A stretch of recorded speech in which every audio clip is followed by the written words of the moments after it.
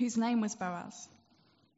And Ruth the Moabite said to Naomi, "Let me go to the fields and pick up the leftover grain behind anyone in whose eyes I find favor." Naomi said to her, "Go ahead, my daughter." So she went out, entered a field, and began to glean behind the harvesters. As it turned out, she was working in a field belonging to Boaz, who was from the clan of Elimelech.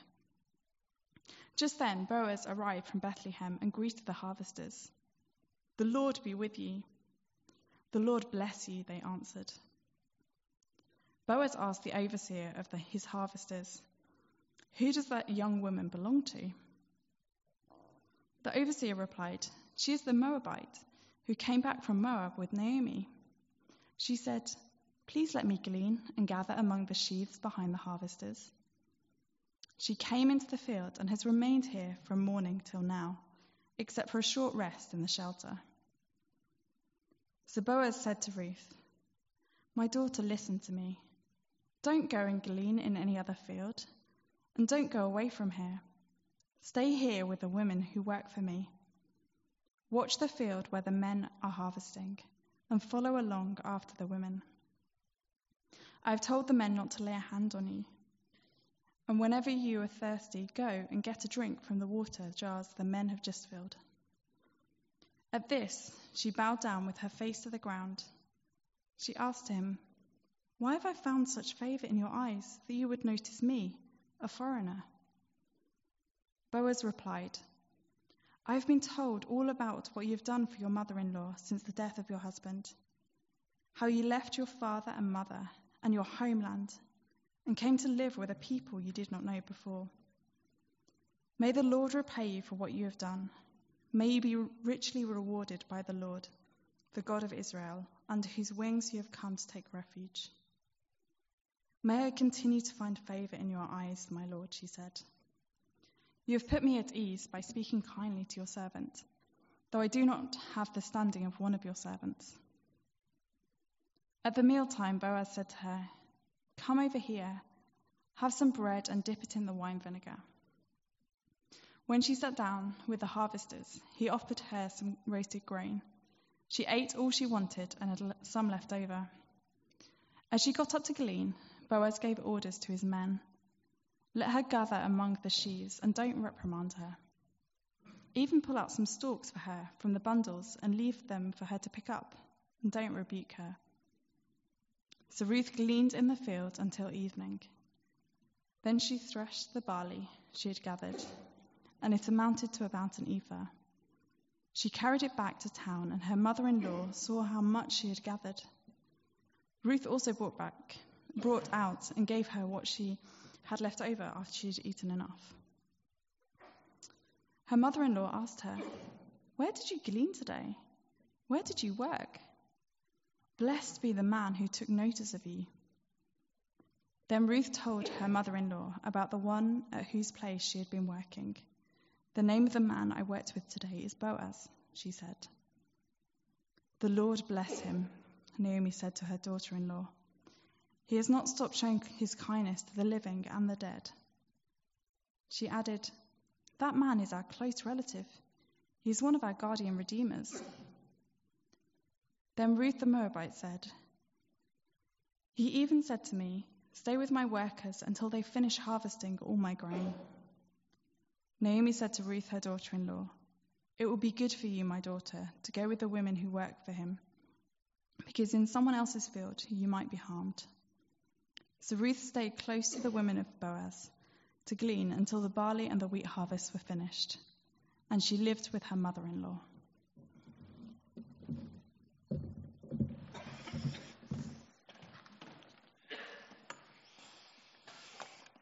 Well, particularly warm welcome for you tonight if you're returning or you're new. Lovely to have you. I'm Jonathan. I'm one of the pastors here at City. Lovely to see you. Last week we started a series in the book of Ruth, and this is Ruth chapter 2. So I'm going to pray for us as we have a look at Ruth chapter 2 together. So let's pray.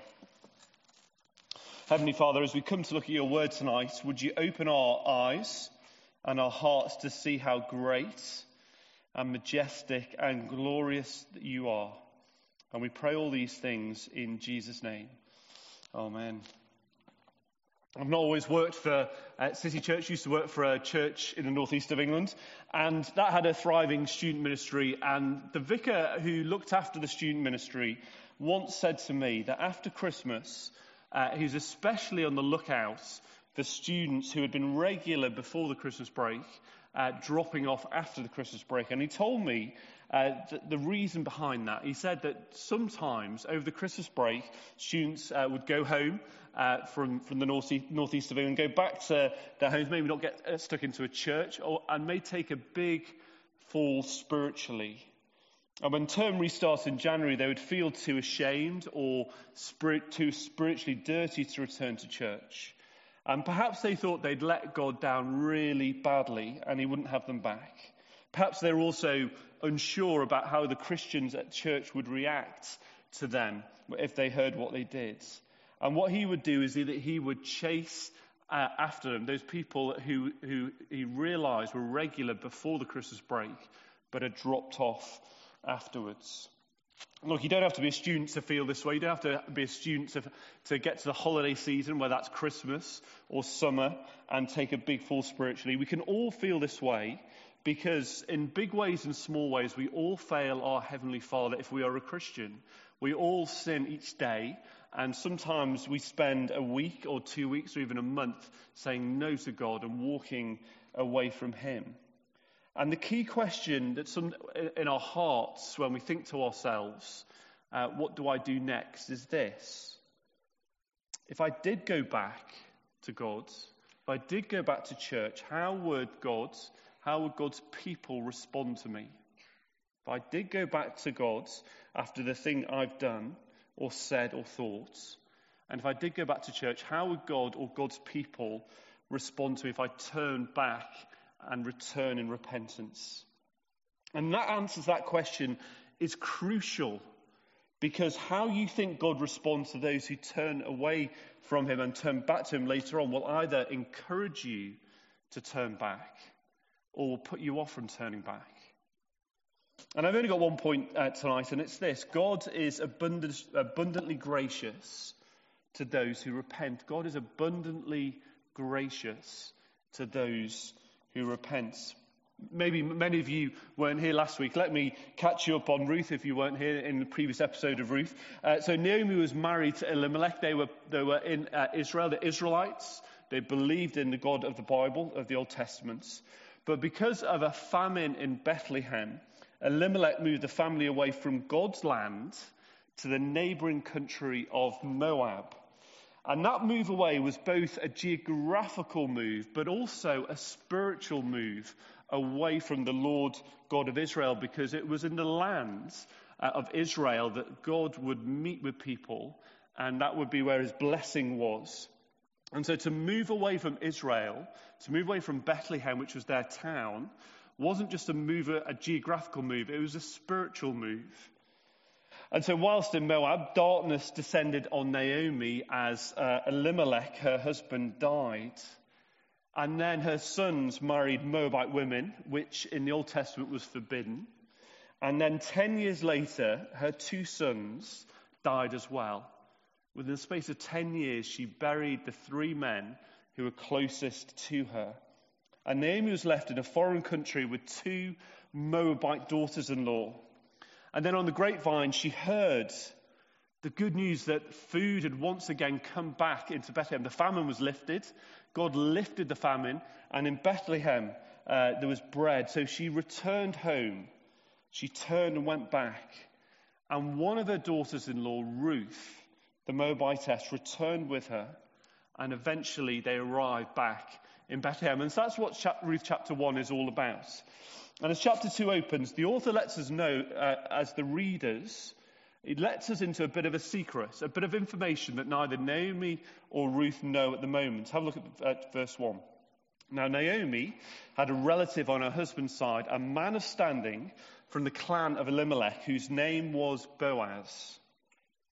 And you know what? That's not a throwaway line. When an author breaks into the narrative and says, nudge, nudge, wink, wink, I'm going to tell you something that Ruth doesn't know, it is significance. And the author has done that for a reason. And we'll soon discover that reason in a minute. But as the story continues, we need to realize that Naomi and Ruth are in desperate poverty. In that culture, back in Israel, women had no opportunities to work. They could not work. There was no opportunities for them. And so they couldn't earn money. And without money, they couldn't buy food. And so they were desperately poor. They were on the poverty line. It was the equivalent of, if you go down to Five Ways roundabout and see the homeless people begging underneath the roundabout, that is the kind of poverty that Ruth and Naomi were in back in Bethlehem.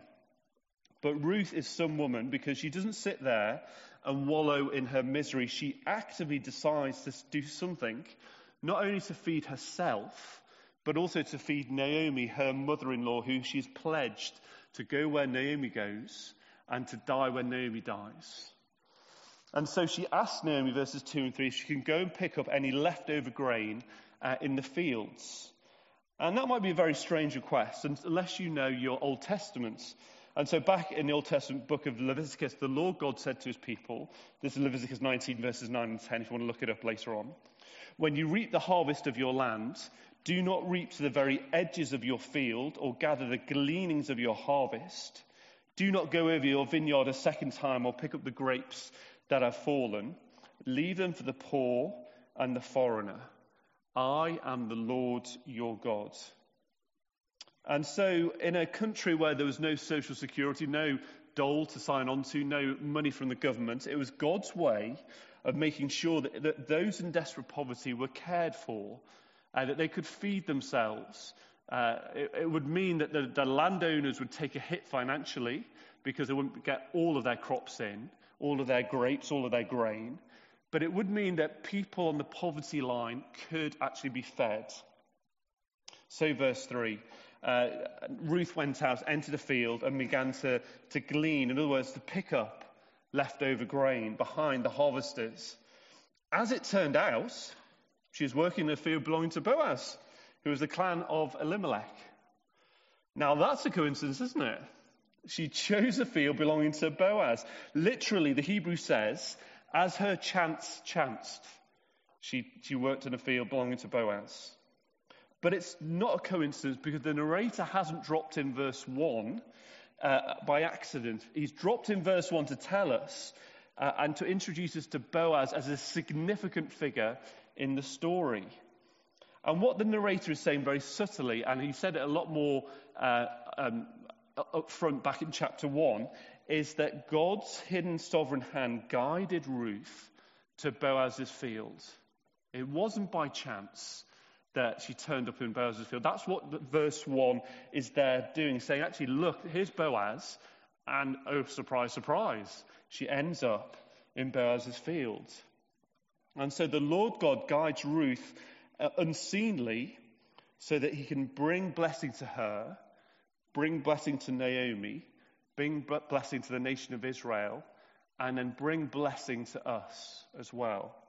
Actually, as Ruth finds that field, we are involved in it, because you could say that if Ruth never found that field, we might not have been sitting here with our sins forgiven. That's giving away a little bit too much of the storyline of Ruth, so I'm going to move on, come back next few weeks to find out a bit more about that.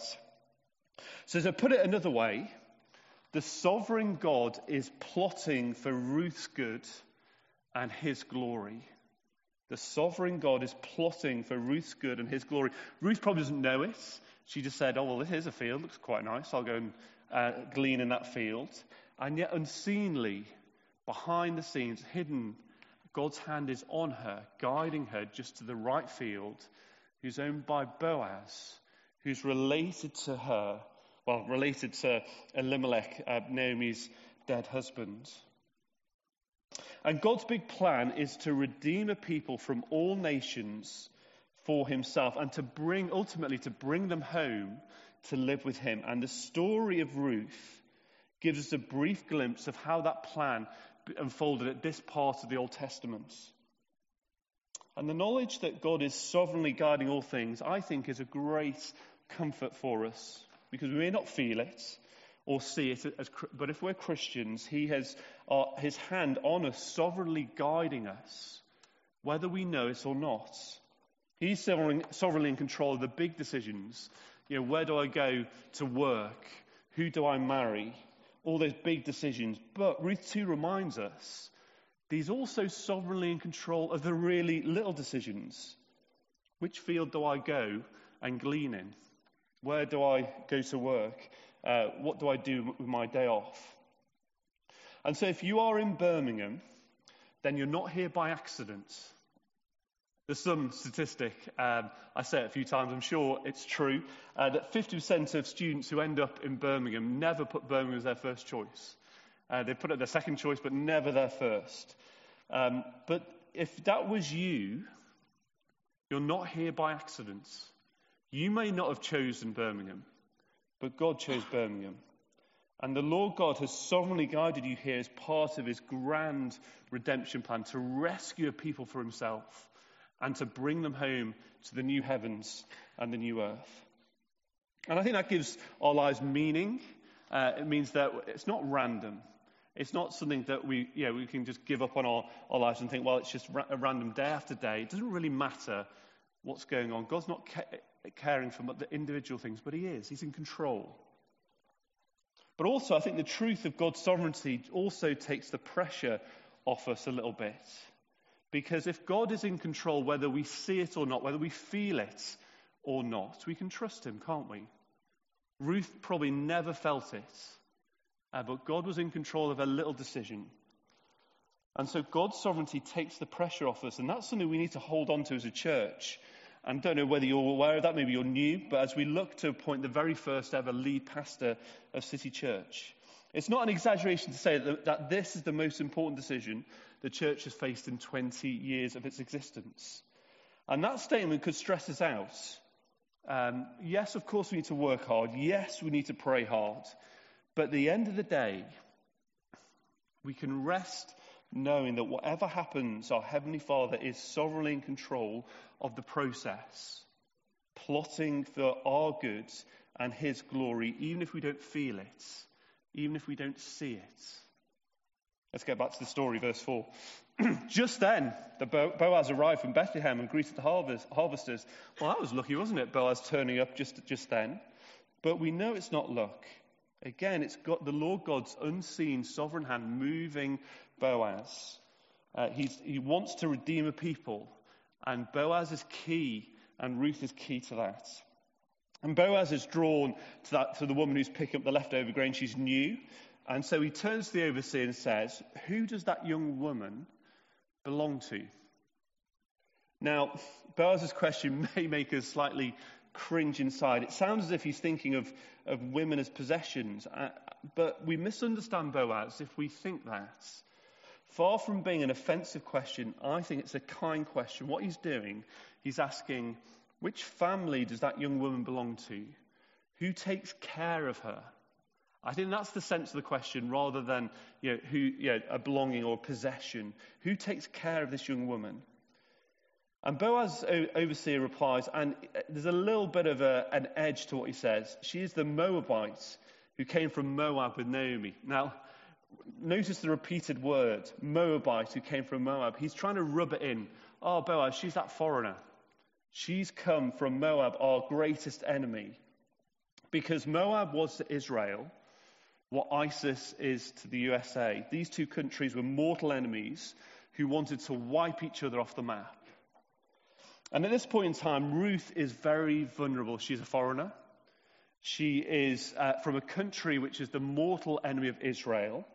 She's in a field outside of the town of Bethlehem on her own. Anything could happen to her.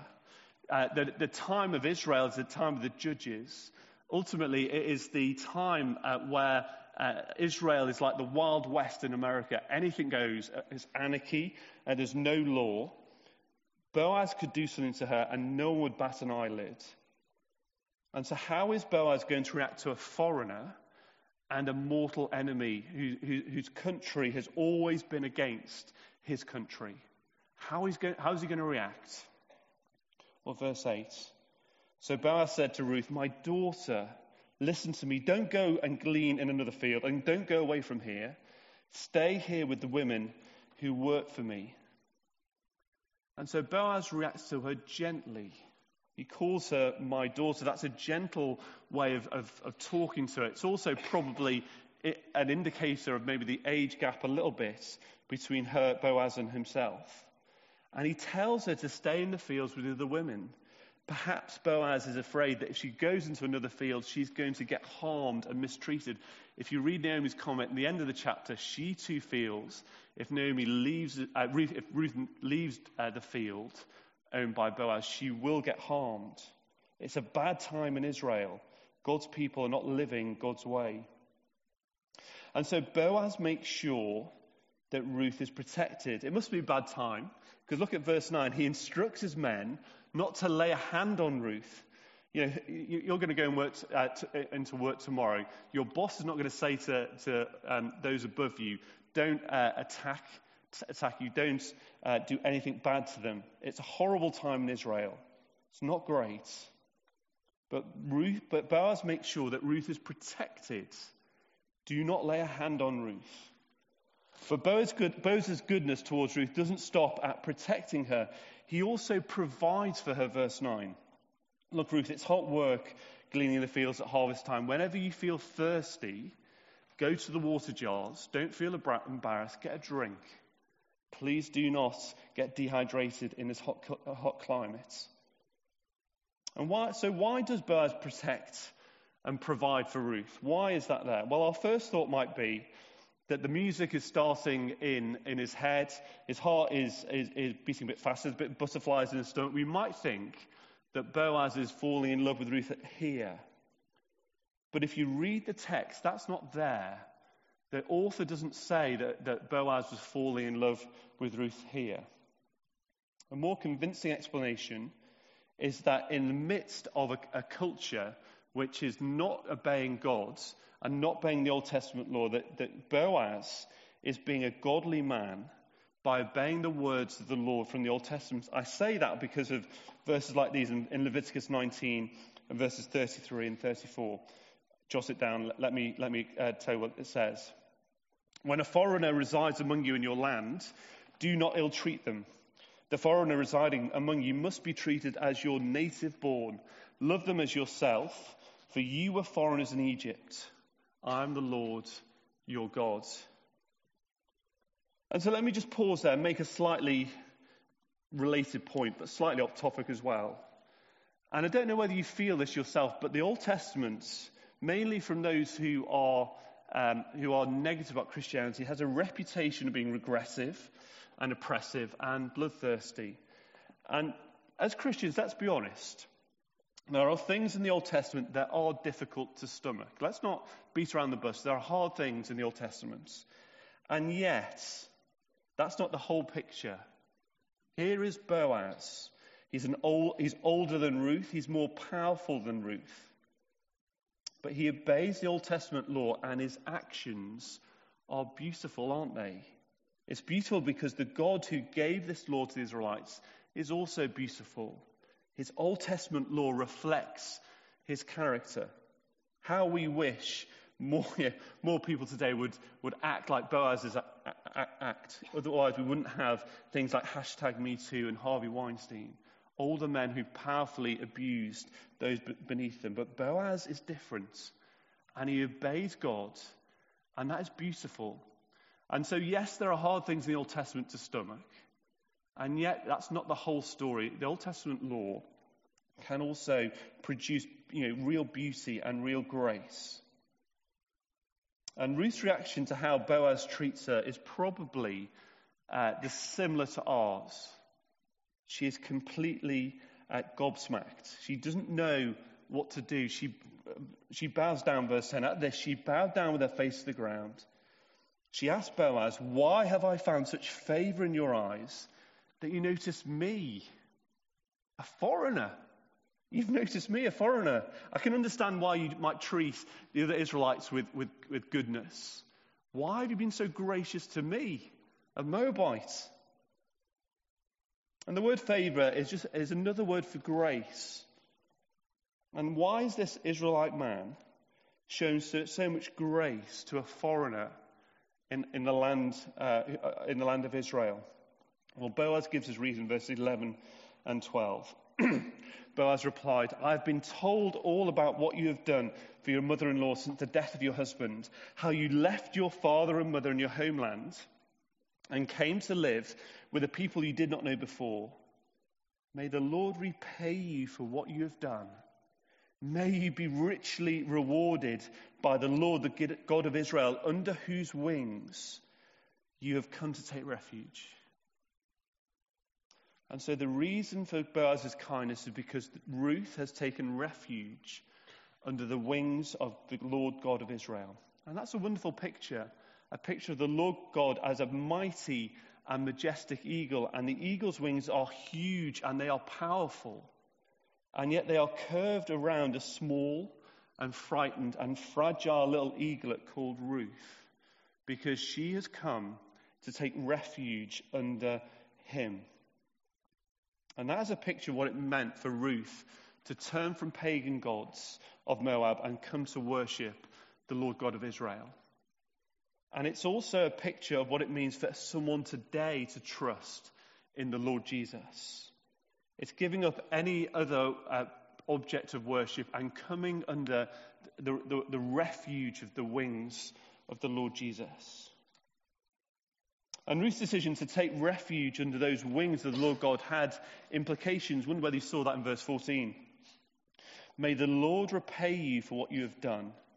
May you be richly rewarded by the Lord, the God of Israel. And Boaz knows that the Lord God will show favour or grace to those who come to shelter under his mighty wings. But his favour doesn't always come directly from the Lord God. Instead, the Lord God pours out his grace to Ruth through a channel, through a man, Boaz. And so as Boaz protects and provides for Ruth, what is happening there is the Lord God is pouring out his grace to Ruth, who's come to shelter under his wings and take refuge. And so Boaz is like a waterfall of favour showering Ruth with grace. But the source of the waterfall can be traced back to the gracious Lord God of Israel. But Boaz doesn't stop at showering Ruth with grace and favour. It gets a little bit comical. The amount of favour he shows in verse 14. At mealtime, Boaz said, "Come over here, have some bread and dip it in the wine vinegar." When she sat down with the harvesters, he offered her some roasted grain. She ate all she wanted and had some left over.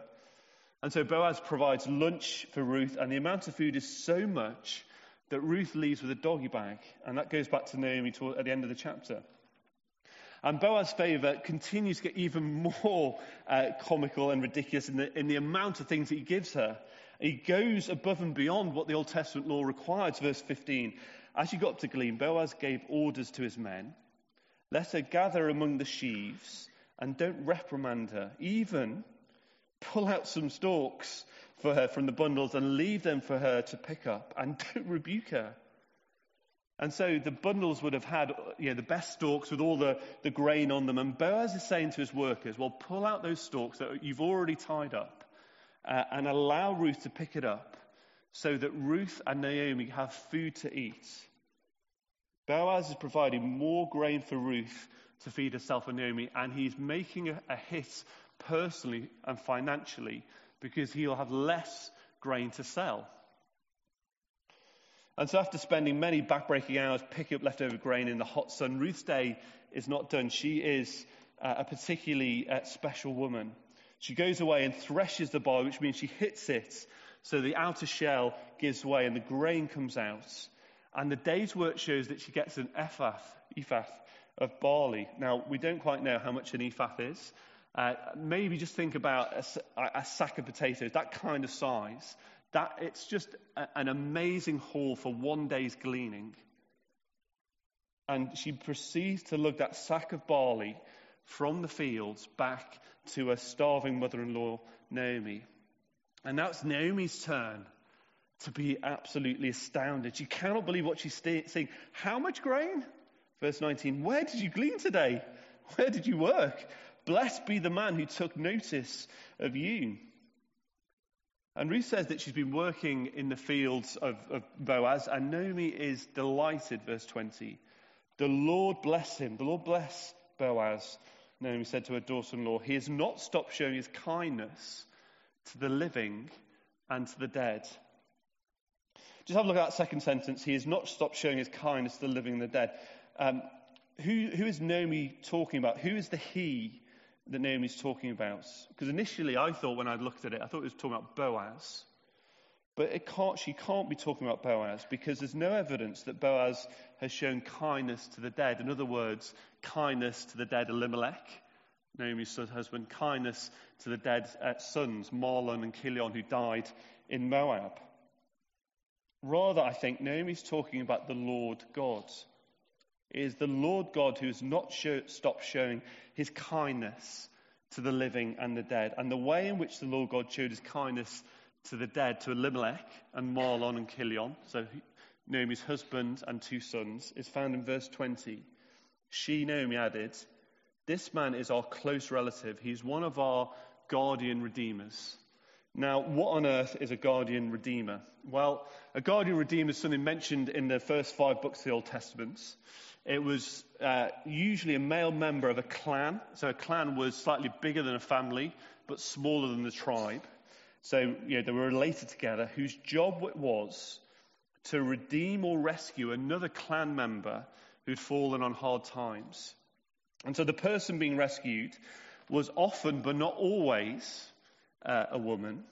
So among many things, a guardian redeemer would purchase a relative out of slavery. If they got themselves into slavery, a guardian redeemer would buy them out of slavery.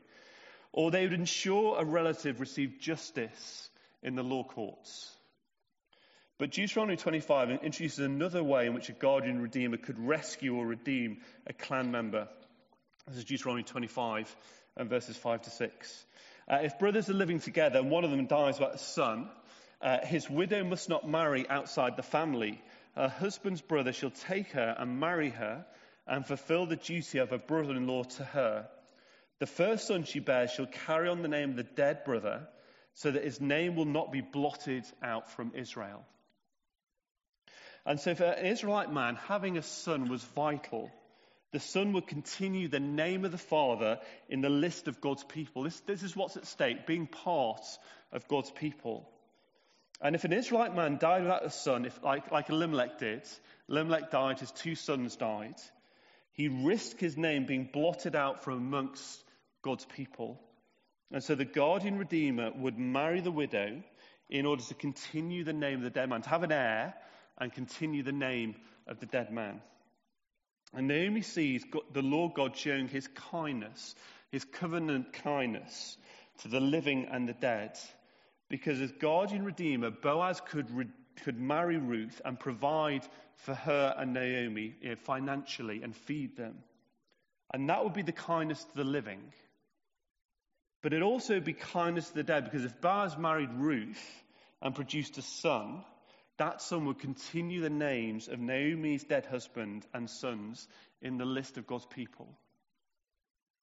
And so as we look back on chapter 2, the character of Boaz just stands out. He is a godly man who obeys God's words. When Ruth, the foreigner, and the enemy turns up in the field, he provides for her. He protects her from danger. Boaz shows his favor and grace because he knows Ruth has come to take shelter under the wings of the Lord God of Israel. And Boaz just keeps on showering grace upon grace on Ruth with just enormous generosity. Boaz is an amazing man. His personality is so attractive. I wish, I could meet Boaz. He sounds like an amazing guy. But Boaz is just a small picture, a little whisper of someone else. Boaz is an air-fixed model of something truer and better and more real. The more real Boaz. Because if our hearts are drawn towards Boaz, then in reality, our hearts are really being drawn to the Lord Jesus Christ. Because the Lord Jesus is the truer and the better and the perfect Boaz. Boaz obeyed the Old Testament law consistently, but the Lord Jesus obeyed the Old Testament law perfectly. He didn't even break it once. When Ruth the Moabite turned up in Boaz's field, he didn't drive her away, but moved to protect her and provide for her. And when we approach the Lord Jesus in repentance and faith, he takes us into his protection and provides for us. He showers with us abundant grace and favor. We're forgiven We're adopted. We've got the hope of heaven. We have someone beside us who will listen to our prayers, who will forgive our sins. Those are great blessings in the Christian life. And Boaz is Ruth's guardian redeemer. And we're going to have to wait to see whether he does redeem Ruth and Naomi from poverty. But we know that the Lord Jesus is our redeemer.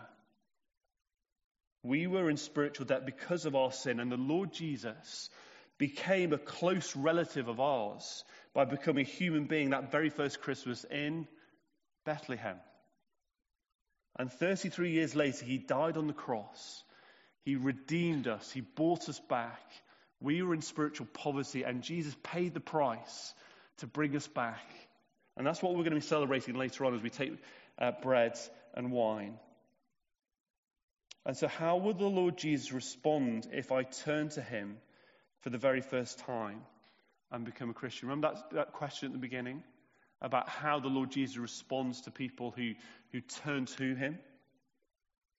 Well, the great news is he will respond to you like Boaz responded to Ruth. You may have been antagonistic towards him for years. You may have not been a Christian, thought it was absolute rubbish. And yet, if you come to shelter under his wings, he will not drive you away. He will speak to you gently, despite the fact that you were once his enemy. And he will protect you. He will get you safely home to heaven. And he'll show grace and favor, shower grace and favor all over you. It'll be almost comical as, in the same way as Boaz got a little bit more comical in his generosity, he'll shower grace after grace over you. And that's an amazing thought, isn't it? About how the Lord Jesus reacts when someone turns to them and repents for the first time.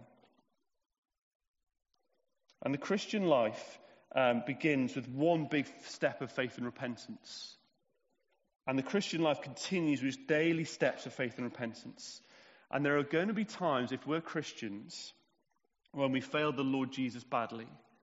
And we may take a huge spiritual fall over the holidays, or we may deliberately decide to turn our back on him and walk away from him for a period of time. And that question that rings in your head is, how will the Lord Jesus respond if I turn to him, even though I've turned my back on him as a Christian, even if I've had a huge spiritual fall and I can't even forgive myself, let alone think about the Lord Jesus forgiving me?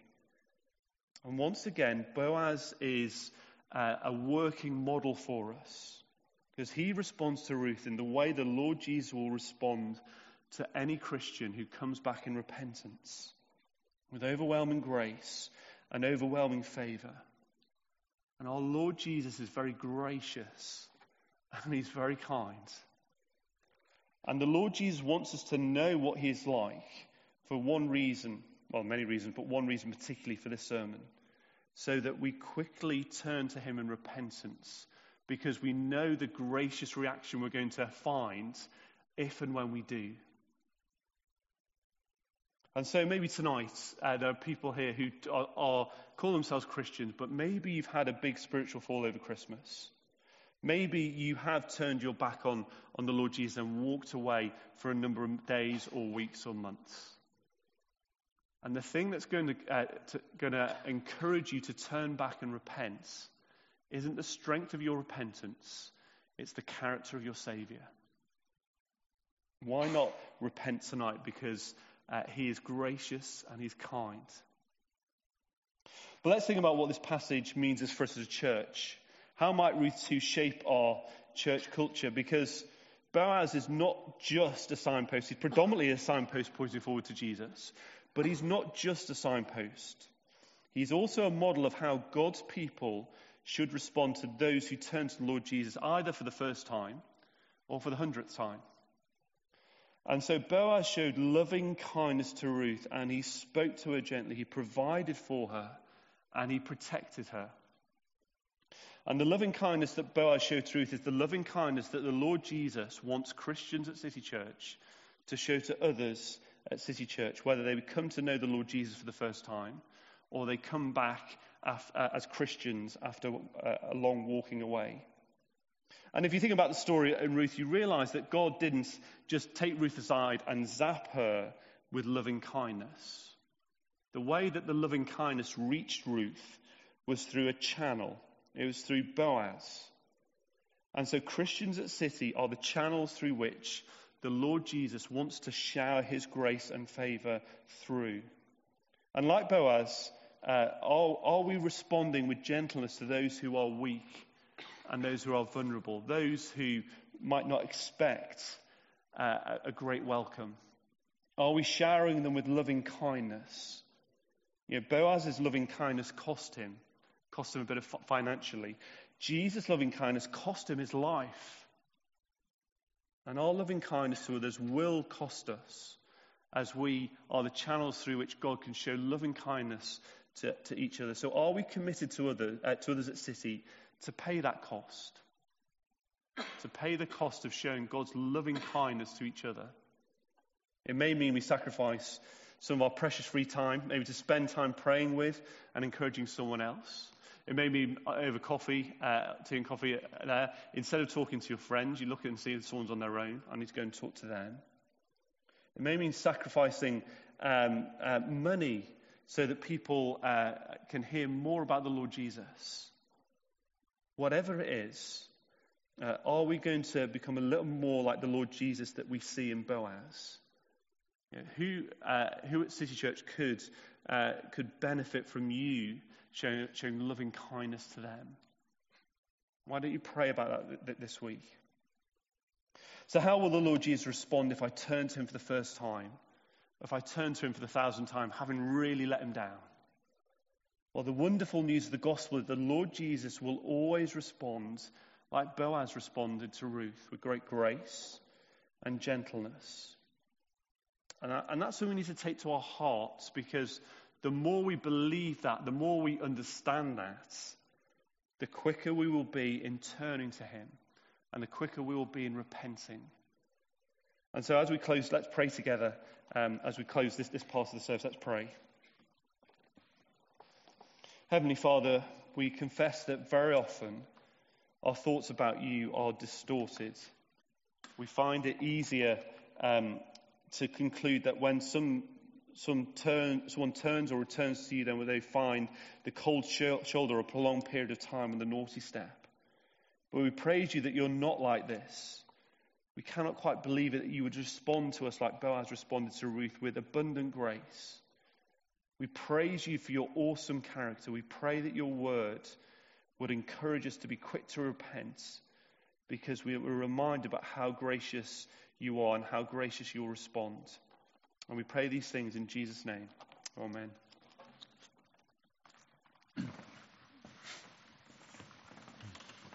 Thanks, Jonathan.